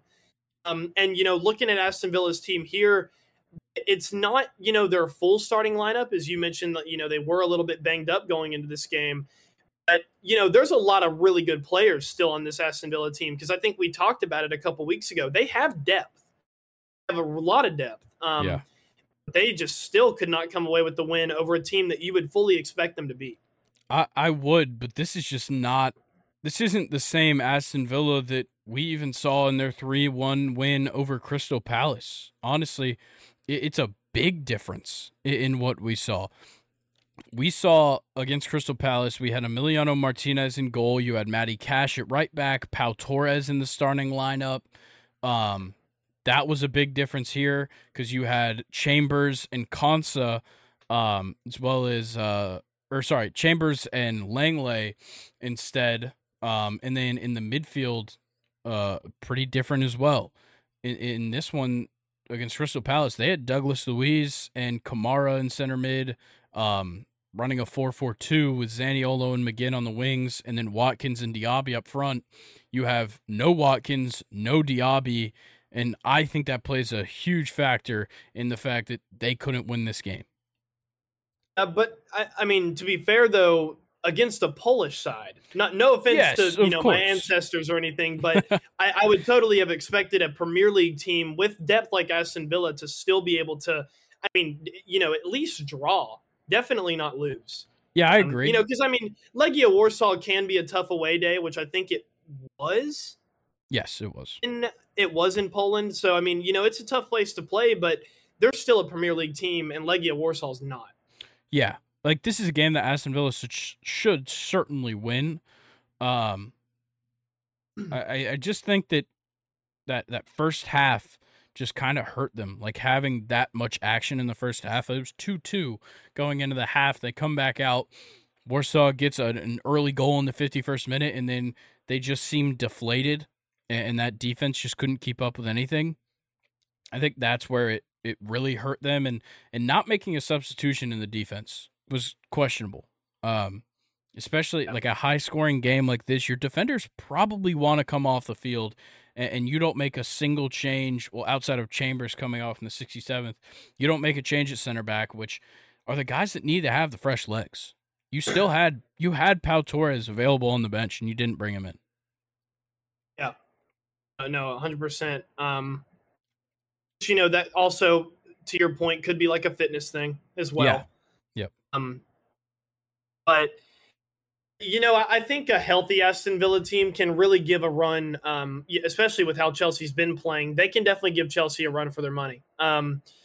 So, if we see a normal Aston Villa starting lineup, I think I'm going to go maybe a 1-1 draw, maybe a 2-1 Villa. We're getting to that point, Grayson, where I'm starting to lose confidence in this Chelsea team. Yeah. As much as I love the players, and Nkunku's hurt, and we're not completely healthy, I am starting to get to the point where it's kind of like, well, we play well, but we can't score. So yeah, 1-1 Chelsea and Villa. Okay, I'm gonna go. I don't trust the playmaking or scoring abilities. I'm going to go 1-0 Aston Villa. Sure. All right. And then our final game that we'll be going in depth on this weekend, Liverpool versus West Ham. A big one, honestly. You have the number 3 in the tables, Liverpool, against number 6 in the tables, West Ham. And I'm going to be honest, I don't know who's winning this game. It sounds crazy, but I don't. Yeah, West Ham, they look deadly, man. In Liverpool, they're coming off of a game against Lask. Yep. The Europa League. And Liverpool definitely had a rotated team here, but we did get to see Ryan Gravenberch, who finished with a 7.2. Other players like Ben Doak. I don't know. He wears number 50, but he started on the right for Liverpool. Darwin Núñez and Luis Diaz were the other 2 front 3 men with Doak. Liverpool didn't line up bad here. Still had Virgil van Dijk and Konaté in the team. They had a rotated goalie. I'm not even going to try to say his name. Oh, it's Keller. Keller. Is that Keller? Yeah, I've heard them say it before. Interesting spelling of Keller, but hey, go off. They comfortably won it 3-1. Yeah. So I don't really know how much we can take away from this game going into this one against West Ham. I don't know. Yeah, the Lask result isn't a big deal. Like, you're starting. It's Ben Doak, by the way. 17-year-old on the right in a European competition. Wow. It's pretty obvious what you were thinking going into this matchup is that we're going to kick their ass. They did just that. Yeah. And it's like, come on. Like, it wasn't even nice. It wasn't a nice way. Like, they brought Mo Salah off the bench and he scored a goal. Yeah. I want to point out that Wataru Endo still sucks. He is still not paying off. He couldn't even play well against Lask, who's not even at the moment the best team in Austria. But that's neither here nor there. This lineup sucks. This lineup they put out sucks. We're not going to see anything like that against West Ham. We'll probably see something much more similar to what they rolled out against Wolves last weekend, in which I don't know. Maybe their front three. Yeah, looks... that front three is going to look different. Yeah, like we're going to probably see Nunes at striker instead of Gakpo. Gakpo probably won't make it into the starting lineup against West Ham. Actually, since he sat against Lask, and never came in, so maybe we do see him out on the left. But I think Nunes and Salah have to be in the lineup. Oh yeah, 100%. Definitely over Gakpo and Jota, which Gakpo can even revert back to kind of that center mid in the 4-3-3 that they run. We've seen him do that before too. Yeah. Definitely over Curtis Jones, right? I think so. No, but then because you need either Gravenberch or Endo to play. No matter how bad Endo is, you still need someone that's kind of that holding midfield role, at least in my opinion. Neither of them played against Wolves, and they won 3-1. Well, it is Wolves. I agree. I don't know how they're going to be able to do that against some of the bigger teams like Arsenal or Manchester City. But very weird lineup for Liverpool, even against Wolves. You have Jarell Kwanzaa, center back, with Joel Matip, no Van Dijk or Joe.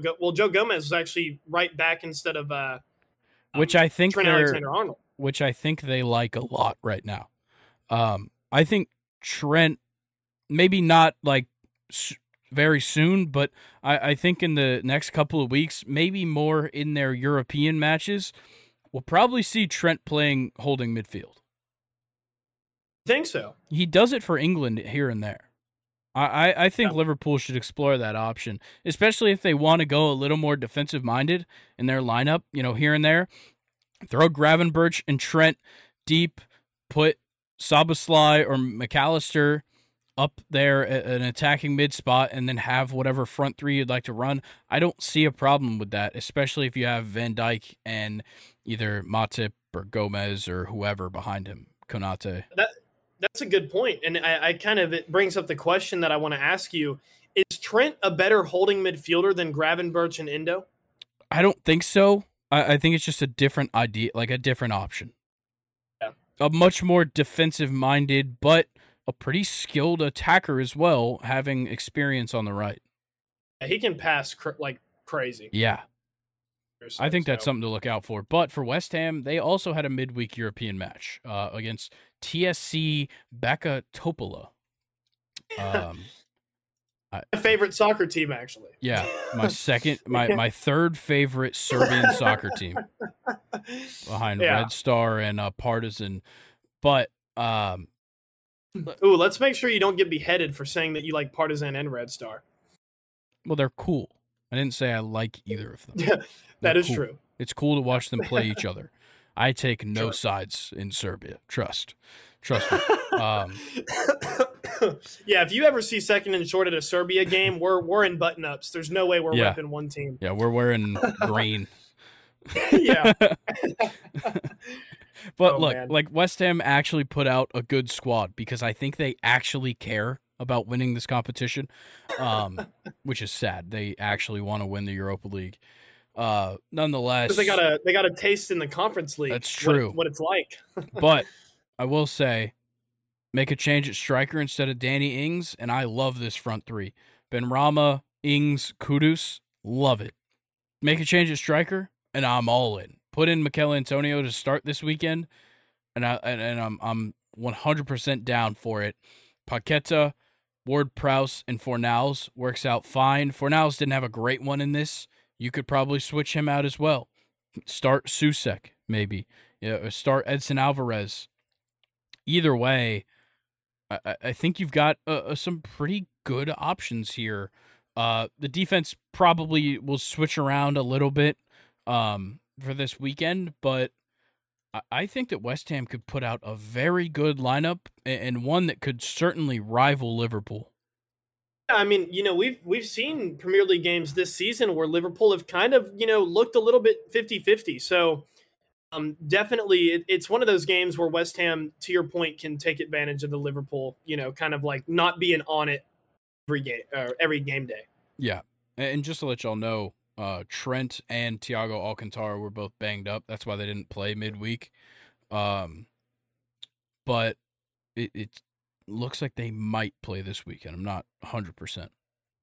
And I mean, do we even talk about West Ham versus Man City?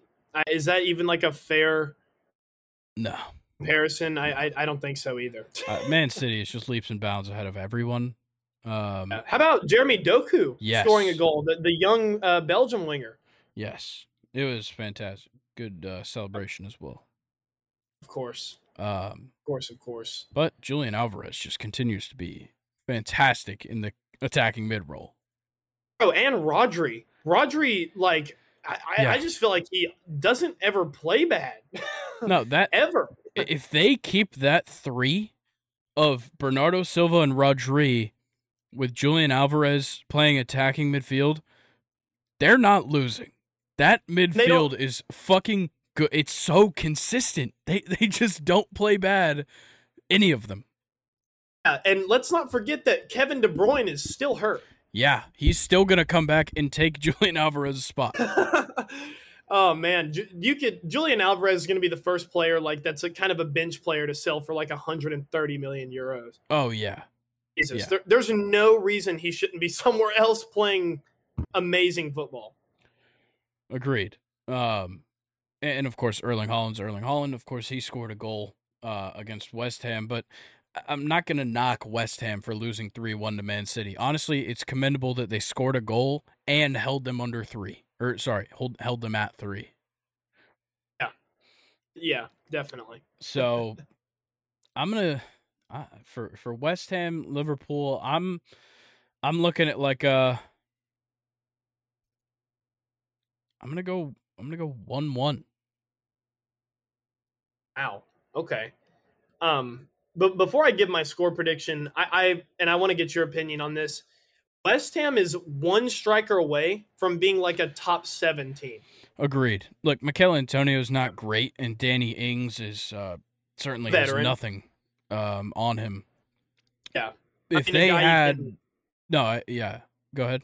Guy you can count on, I think, is both of them. They're not like special strikers, but they're guys that you can expect good games from. Yeah. But if you had a guy like, obviously you can't compare anybody to Erling Haaland, but if you had one of those pretty solid strikers that just, day in and day out, he's going to get shots on target. That's what you're looking for, and that's what West Ham needs, because they have so much playmaking ability across the field that they should be able to score goals, and they're scoring a fair amount of goals. Like, they're scoring about 2 goals a game to start this season, which is great. I need a more clinical finisher up front for them. It's their one holdback. You said 1-1 versus Liverpool. I'm going to go 2-1 Liverpool. Okay. Yeah, that's kind of the way I see it. Like, I don't think West Ham wins, but they at least play it close, maybe pull off the draw. Yes, of course. Other fixtures this weekend, we've got Crystal Palace Fulham, which is actually, looking at the tables, not a bad matchup. Luton Town versus Wolves, which is a bad matchup. Man City versus Nottingham Forest. How many goals do you think Man City scores? 5? 4. I'll go 4. A little bit more realistic. Okay. And then Brentford Everton, once again, just a shitter. Burnley Man United. If Manchester United doesn't just wipe the floor with them, I would assume it's Andre Onana's fault. Man, I was so hyped about him coming to replace De Gea, but it's, a part of me, I guess like the childhood part of me, Grayson, really is kind of glad that they're struggling with their keeper, because they should have kept De Gea. I mean, it was simple. Definitely. And then on Sunday, Brighton Bournemouth, once Brighton's going to kill them. Yeah. And then Sheffield United, Newcastle, and then we get into What's next the Tunes going to do? week. You thinking? We got to win against Sheffield United. Like, come on. Coming off the win last week against a not so good team. Now, we really got to capitalize against a shitter. Especially coming off of a pretty confidence-boosting draw against AC Milan in the Champions League, which we might as well go ahead and get into. The Champions League recap, we'll only be doing these so often, so we'll have to cherish these as they come. So Champions League recap, a lot of fantastic games, honestly. A couple of blowouts, but definitely some good ones. So I'm trying to pull it up real quick. Okay. So we'll start here. Where did they go? Never mind. What the fuck? Okay. What the hell? Permission. What happened? Here we go. AC Milan, Newcastle. We'll start there. A 0-0 draw. I'm totally happy with it. We should have lost that match. Did you see the thing I sent you where like Rafael Leao took on the entire defense and tried like a backheel goal? Yeah. Kid is ridiculous. But hey, you know what? Shout out Newcastle. Their defense finally looked like last season against a very good AC Milan offense. Yes, this is the defense that I've been talking about all year. I talked about it before the season even started. This was the defense we saw last season, and that's why we finished top 4 in the Premier League. That's the reason we're in the Champions League this year, is because of that defense. And I haven't seen it once until now against AC Milan. Yes. Love it. So that's got to be the difference maker. And then in Group G, we had Leipzig take a 3-1 victory over Young Boys from Switzerland. I could have expected that. It's pretty obvious. Sure. And let's see, who scored for Leipzig in that one? Dude, the Champions League's website fucking sucks. Simicon, Schlager, and Sesko get the goals for Leipzig. And then in Group E, Feyenoord takes a 2-0 victory over Celtic. I believe that was a rematch of like a really old Champions League match, final, at least. Yeah, I think Celtic and Feyenoord have actually won Champions Leagues before. And I think they played each other in a final like in the 80s. Okay. I believe I heard that on the broadcast, but Feyenoord takes that one 2-0 after 2 Celtic red cards in that match. And then in Group E as well, Lazio and Atletico Madrid draw 1-1 after a crazy equalizer by Lazio's goalkeeper. At the very end of the match, he pushed all the way up. I believe it was a set piece. I thought they crossed it into the box from like behind. Free kick. Yeah, I think it was a free kick. Yeah. They're Provedel, their goalkeeper, made a beautiful run into the box and slotted that header away to tie it up in stoppage time, 90th plus 5. After that one, we had PSG's 2-0 victory over Dortmund. PSG just looked really, really good. They look like they're getting out of this group for sure.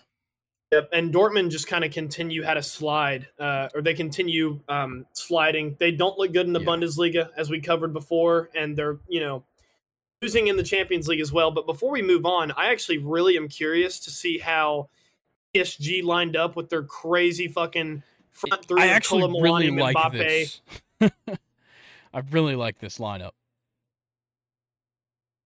Oh, so no Gonzalo Ramos. Yeah. Kolo Muani up front with Mbappe on the left. And Ousmane Dembele. Yeah. Who I am still surprised he is playing for very good teams. But he looked really good in this game. Yeah, he did. Nonetheless, like Dortmund should have been better. Yeah. For sure. I mean, they definitely should be better. They don't have bad players. And actually, I'm looking at it now. Did we cover that they got Marcel Sabitzer? Yeah, we talked about it. I don't even remember that. But, I mean, Marcel Sabitzer is great. Mullen and Adeyemi are, very underrated striker pair. And you still have Mats Hummels and Gregor Kobel. back there kind of in defense. So they just, having a tough start. Yeah. Catch a break. Yeah, for sure. I got to shout out Vitinho and Hakimi. That playmaking on Hakimi's goal was unbelievable. Yes. So shout out to those two and Mbappe slotting home a penalty. Next match, Man City 3-1 over Red Star Belgrade. Not surprised. Red Star scored first. Yeah, I know. Red Star had it 1-0. That's Alvarez amazing. Scored 2 minutes later. And then he completed the brace in the 60th, and then a goal from last year's UCL Player of the Year, Rodri. Hey, you know what? Shout out Red Star for getting on the board, though. That's amazing. Yeah. Oh, yeah. Yep. But this is just what Man City does. This is the group stage. They are waltzing through this group. Like, yes. no contest. And the same goes for Barcelona in Group H. A 5-0 routing over Antwerp. João Felix opened it up in the 11th. And then Lewandowski in the 17th. An own goal from Batatile, I believe is how you say that. I don't know. Batalai. I don't know. It was an own goal in 22nd. And then Gavi puts one on the board in the 54th. Sorry. And then João Felix completes the brace in the 66th. Just an obvious result, honestly. Yep. João Felix proving to Chelsea that it wasn't him, it was us. Certainly was. But the next matchup from dude, this website is killing me. I'm just looking on Google. I probably should be as well. But the last matchup from Tuesday, Shakhtar Donetsk falls 3-1 to FC Porto. Porto just looked really good in this one. Porto are just, they're that Champions League team, man. They just seem to always look good in the Champions League. Definitely. And then Wednesday's match is Galatasaray and Copenhagen in Group A. They draw 2-2. I thought Galatasaray was going to take this one, especially the late game heroics. So Copenhagen actually started off the game up 2-0. El Yunusi, a pretty common name. We've seen him quite a bit, just about everywhere. Scores in the 35th minute, and then Diogo Gonçalves in the 58th minute. But then Galatasaray, 86th minute with Boué, and then Tete scores in the 88th. And it seemed like they probably would complete it with that player down for Copenhagen. Only 10 guys on the field. But Mauro Icardi just couldn't get it done. Yeah, unbelievable. I really, to your point, thought Galatasaray was going to take it too because they, we've talked about it before. They have like a really low-key loaded team with players all around Europe that have, played for really big teams. Just couldn't edge it out versus Copenhagen. Yeah. And they arguably should.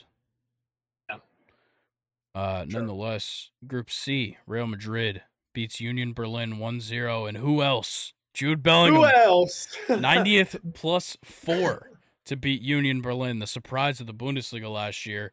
But Real Madrid gets it done. 3 points is 3 points. Oh, my God. This Real Madrid team, they just look like they're having so much fun with Jude Bellingham on their team, man. Yeah, dude, they don't even care. Look at this lineup. Yeah. They have Joselu and Rodrigo at striker. Yeah. They're just lining up however the fuck they want to. Maybe Jude Bellingham is the coach now, with how much I see him on my feed. But Jude Bellingham cannot be stopped, man. He is... Is it safe to say he's been the best player in the world? As far as this season is gone? Him and Haaland. Yeah. And that's the only other player I could really think of. Yeah.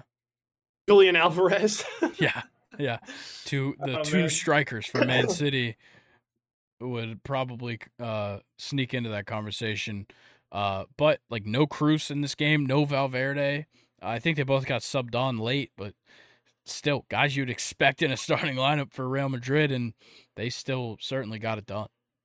You know what, though? Shout out Union Berlin for looking at the stats now, Real Madrid did have 32 shots, 7 on target, and 76% possession. So, yeah, maybe Union Berlin didn't give them much of a game, but, hey, they made it look close on paper. So yeah, and also trying something new out, putting Lucas Vazquez at right back for Real Madrid. No. Very interesting, especially considering that you could have put Nacho at right back and then put Camavinga at left back instead of Alaba, but nonetheless, they got it done. Let's see. Our other matches from that Wednesday, Bayern, a 4-3 win over Manchester United. Wow. Yeah, This game, dude. Rasmus Højlund getting a goal there, and Yes. Casemiro twice, 88th minute, 95th. My gosh. Yeah, but What's going on? Sane scores in the 28th, Gnabry in the 32nd. They take that 2-0 lead going into the half. Højlund, like you said, tries to answer in the 49th, but Kane scores a penalty in the 53rd, and then Tell in the 90th +2 makes Casemiro's 90th +5 useless. Yep. And Bayern definitely were the better team, even with the stats. It's just, Manchester United were really clinical. And they really, I thought Bayern might walk all over them. Really I did too. Yeah. But hey, 4-3 is not bad at all. Yeah. And it's, let's be honest, in Andre Germany, Onana said it himself. It was his fault. And it was. How did he not fucking save that shot? I know. Crazy. Absolutely insane. Not good. But also, this Bayern defense should not have looked this bad. This is a good Bayern defense. They should not be giving up 3 goals to Man U. No, not at all. And, a Man U team that's kind of struggled attacking-wise. It seems like they just can't figure out, what to do with Rashford, it seems. Yeah. But, maybe with Rasmus Højlund kind of getting a goal here, submitting himself at striker, I've said it before and I'll say it again, Marcus Rashford is best when he is not the focal point of scoring on this team.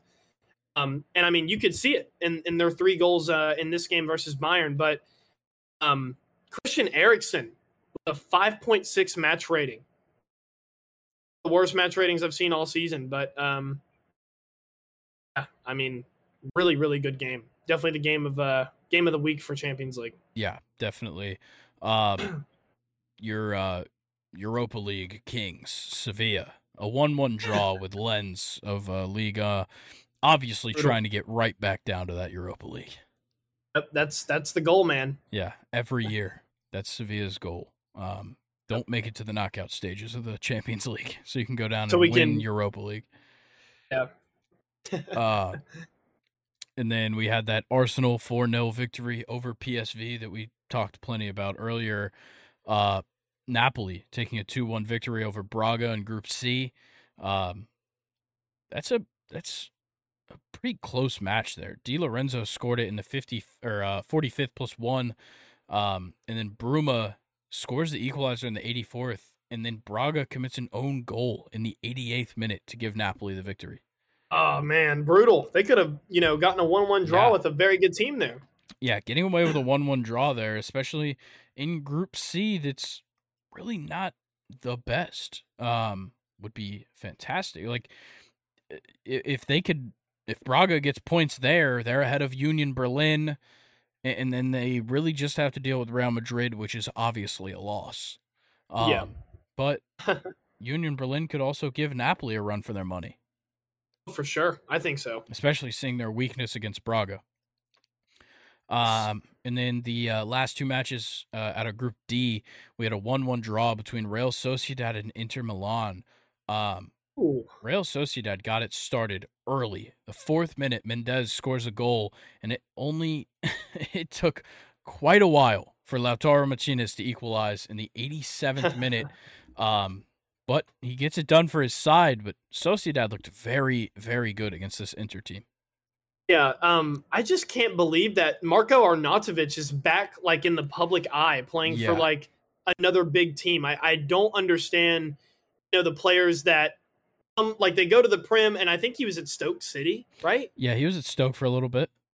Yeah, and then he moves to China, I think, and now he's back, playing Champions League games. You love to see it. Yeah. But what you don't love to see if you're Inter Milan is Real Sociedad had 14 shots to Inter Milan's 6.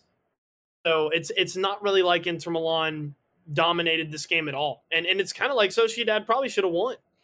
Yeah, I really do think they should have. Though Inter held the possession just a little bit more, You're right. The shots kind of told the story in this one. Sociedad's attacking just looked better. A lot better. And even with Inter Milan having a 56% possession, you would kind of expect a pass accuracy better than 82%. Yeah. I think that's probably kind of aside from shots, that's kind of another story of how this game was. Is they didn't really pass the ball very well. Yeah, and then to finish it out, Group D with a surprising result, Benfica falls 2-0 to Salzburg. And a red card too, brutal. Yeah. How? Why? Brutal. That is crazy. Salzburg with 14 shots, and Benfica didn't score. They had 15 shots, 7 on target, and 57% possession. That's not good at all. No, I can definitely see where the red card comes from. That's purely frustration right there. Yeah, Benfica certainly struggled to convert there. They probably should have had some goals. Even a team with Di Maria, they aren't scoring. Crazy. Yeah. Well, Angel Di Maria isn't the best. Well, I mean, he is ancient at this point, but I mean, he's still a legend. Agreed. So we get a break next week from the Champions League, and then it starts right back up for match day 2, Tuesday and Wednesday, October 3rd and 4th. And, we'll talk about that one next week, but pretty excited. Champions League's off to a hot start. Yeah, I can't wait. And, hey, I want to go back to this. Di Maria does have 4 goals in 5 games in the Primera Liga. Hell yeah. So he should have been there in this one, but Champions League, man. I mean, what is more to say? It's just so much fun. I cannot wait for the Serbia game. I cannot wait for Red Star Belgrade's home game. They're going to show out. Oh yeah, that's for sure. Actually, I believe they're playing at home next week. Yes, Young Boys comes to town. Cool. Nonetheless, let's get into questions time, and then we'll get on out of here. But Luke, I'm going to start it off again. How does that sound? All right. Yeah, go ahead. Okay, who's your early season pick for NFL MVP? Justin Jefferson. All right, fair enough. I think he had 11 receptions, 159 yards. I don't know. I mean, you could maybe has Kirk Cousins been the best quarterback in the league as far? Tua has. Tua didn't really have the best game against the Patriots. I know Kirk Cousins only 1 interception, 6 touchdowns through 2 weeks. Yeah, Tua's 715, so just a few more yards, only 4 touchdowns, 2 interceptions. So, yeah, maybe Kirk has been the best quarterback. With the way that it's shaping up, I think this is a year for a receiver to do it. I mean, you could even make a case for Tyreek Hill, the way that he looked week 1, and I mean, week 2 wasn't really that bad for him. Puka? I want to flip the question. What do you Puka Nacua? But it's weird to not have a quarterback much in the conversation.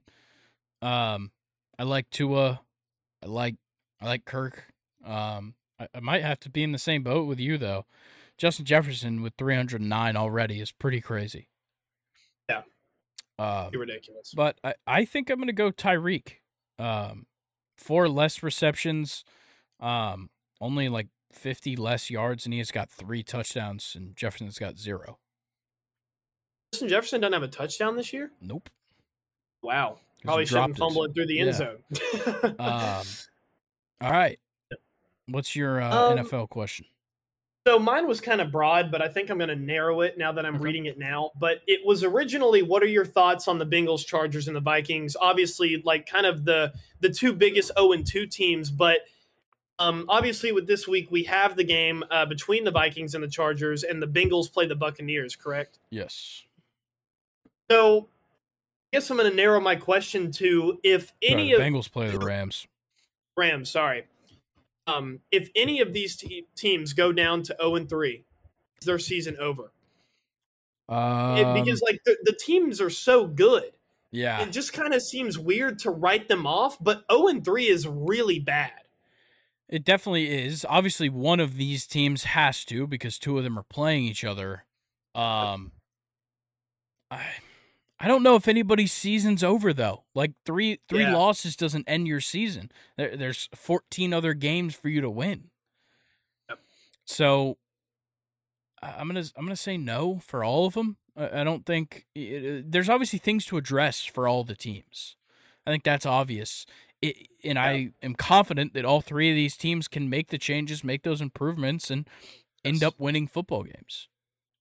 I think what I'll have to say, though, I would be more confident in the Chargers or the Vikings to be 0-3 than I would the Bengals with how they've looked in the past couple weeks. Yeah, I think I could agree with that. An 0-3 Bengals team looks much worse on paper than an 0-3 Chargers or Vikings. Because the Chargers and Vikings, despite them being 0-2, there are still a lot of good things that we can pick apart about those teams, but we can't really say a lot of good things about the Bengals so far. No, not at all. No.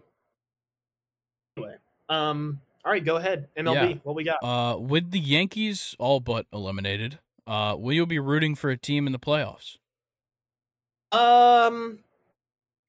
Yes, I will. Okay. Obviously, with the hometown team, I would like to see the Braves do well. But I can't pick your team, man. For the sake of the story on the podcast, I'm going to go with the Cubs or the Reds. Whoever makes it out of those two teams is who I'm going to pull for. Okay, sounds good to me. Nice little underdog story. Well, I guess I can't flip that question for you. You can't. In the past, though, in years where like the Braves have gone down, early, like last year, I found myself rooting for the Guardians, which also did not end well. But yeah, I'm pretty excited. I'm obviously, if the Braves go out in the first round, I'm rooting for the Orioles. I think that's pretty obvious with how much I glaze them week by week. So yeah, that would be my team if the Braves weren't in the playoffs. Okay. All right. This I feel like this is a really good question. I hope this one makes you think. What baseball is better, season or April? It's the postseason by really a country mile. See, this is kind of my first year really trying to pay attention to baseball and trying to cover, more just than the Yankees. I was way more excited in April than I am now. And maybe that's just because my team is 70. Yeah. It doesn't matter. Maybe it's because my team is 76 and 76. Yeah. But, man, I really enjoyed it in April. It was so exciting. And I feel like now it's just kind of drug on. I mean, don't get me wrong. It's getting exciting now. But I just remember being a lot more excited in April than I was now. Yeah, I think the big thing about going into April is, yes, there's more excitement. Is it better baseball? Not always. Typically, no. We've waited months to watch meaningful baseball. It finally gets here in April, and then it's typically not as good as it should be, but we're excited nonetheless. When it comes to the postseason, we just went through 162 games, roughly 200 days, just about, of watching baseball. Yep. And it finally is getting to the point where it's like, holy shit, a lot of these teams are eliminated. These are the best of the best that we're watching. Finally. Yep. That's what excites me about the postseason. Obviously, it's been nice. My team makes the postseason a lot. And yours in history does as well. But recently, my team doesn't miss the playoffs, and that makes it a whole lot better for me. But also, in this wild card spot, which we're not in a wild card spot, so we at least last a couple days, which is nice. But if you're a fan of a wild card team, it could take 2 games and you're done. Like that sucks. So I think that postseason baseball is far and away better because whether you're rooting for a team in the playoffs or you're not, you're going to get invested in the teams. Yep. So I like that take. That's a good one. Yeah, it's got to be the postseason. Okay. Sure. All right. Good time. Soccer. Who's your favorite striker of all time? Doesn't have to be a Chelsea player. Wow. Just to name a few of guys that I've always enamored, Zlatan, Lewandowski, Didier Drogba, of course, is probably my favorite out of all of them. Yeah. But trying to think, Shevchenko for AC Milan when he was good. That's a really good question. Yeah. I would probably say those guys. Definitely, I used to love Zlatan Ibrahimovic. Like people don't understand, like, for a guy to be 6'5", a black belt in Taekwondo, and dribble like he can and fly through the air making all these crazy kicks, like, Yeah. he at his best is like complete. I mean, someone that massive that can move like him, not a lot of guys like that ever. Yeah. He was the full package. He was the full package. What about you?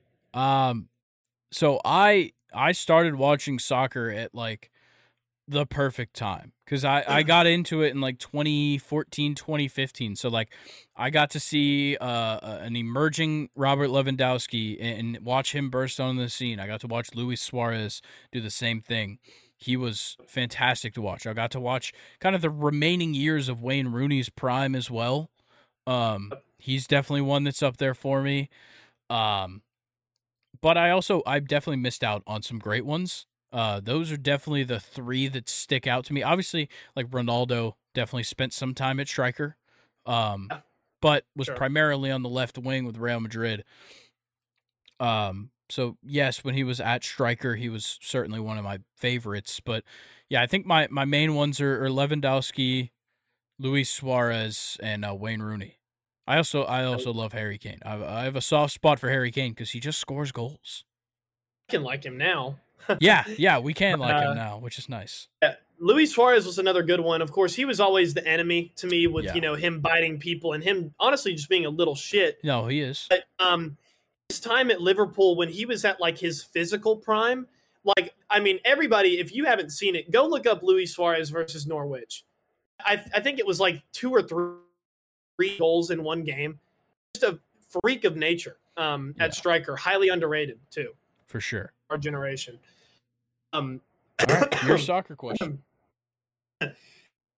See, this is the connection that you and I have. I also have a striker question for you. Nice. Who would you start, bench, or cut? Okay. Rooney, Aguero, or Drogba? Damn, Aguero's one that I forgot. Ooh. Man. And we're talking prime for all three, I'm assuming. Yeah, just like peak best. Okay. Best performance. I'm gonna start Aguero. Dude, to me there was nothing like him in like his best seasons at Man City. So I'm gonna go Aguero, Drogba, Rooney. So start, bench, cut, Aguero, Drogba, Rooney. Gotcha. I know I just said Rooney is one of my favorites, but the things that Sergio Aguero and Didier Drogba can do with the ball at their feet is what does it for me. That's insane. What's even crazier is an Argentina team that had prime Higuain, prime Messi, and prime Aguero, prime Di Maria. Yeah. Prime Dybala, too. Yeah. Could not get it done. It only took all of the new, fresh young guys to come in and Messi to win the World Cup. Yeah, Insane. It took an MLS player, a Brighton player, Aston Villa goalkeeper, and Lionel Messi. So if the question was flipped on me, I would have to start Drogba, and that's totally biased there. But also, Drogba was just a complete goal scorer. He could score from long range. He was powerful, strong, fast. Score with his head, of course. He was just the complete package at striker, in my opinion. I'm actually going to bench Rooney because I know that we were talking about strikers here, but Rooney, at the end of his career was a center attacking mid, and he played it very well. So I'm benching Rooney for the depth there. I'm gonna cut Aguero. I've always I will admit that he's good, but I think in my mind I underrate him probably more than I should. Yeah, he's one of the prolific scorers in Premier League history. Yes, I think that's a safe way to talk about Sergio Aguero. Yeah, for sure.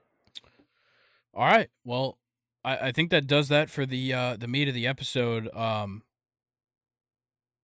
I'm not quite ready to discuss episode 100 just yet, so it's fine. Maybe we'll have that discussion on episode a little down the road. I've had some content ideas that I'm gonna run past Luke in private. That's gonna be something we don't talk about on the podcast. Yes. So we'll stay tuned for that. But in the meantime, Make sure you're liking, subscribing, commenting on YouTube. If you're watching right now, follow all the socials that are right here below us. And then go to the podcast platform, or if you're already there, go 5 stars, follow everything. You kind of know the deal by now. If you listen to the end of the episode every time, you've probably heard me say this quite a few times. I apologize to everybody that has to watch these while my measly attempt at growing a mustache. I just want to be like Luke. That's what we're going for. Come on. So, don't flatter me like that. Come on. Yeah, I'm trying. I am physically trying to grow a mustache, and it's not happening. So yeah, I apologize to everybody on YouTube that has to look at that for the probably 6 months until it's even noticeable at the rate we're going. But nonetheless, thank you guys for liking, following, subscribing, listening, watching, clicking. I don't know what you guys do while you watch these or listen to these, but I do appreciate you guys tuning in. And yeah, I think that's gonna do it for us. Anything for the people, Luke? No. I think the Brooks hat says everything that the people should do. It's true, but shout out Brooks. This one's not sponsored. It's not sponsored, but no shout free out shout outs. Shout out, no free shout out to Brooks. All right, yeah, this is a fantastic weekend in sports. So I urge you to sit on your couch all day Saturday and Sunday and just sink. Just become a part of that couch and maybe occasionally get up for something. Use the bathroom.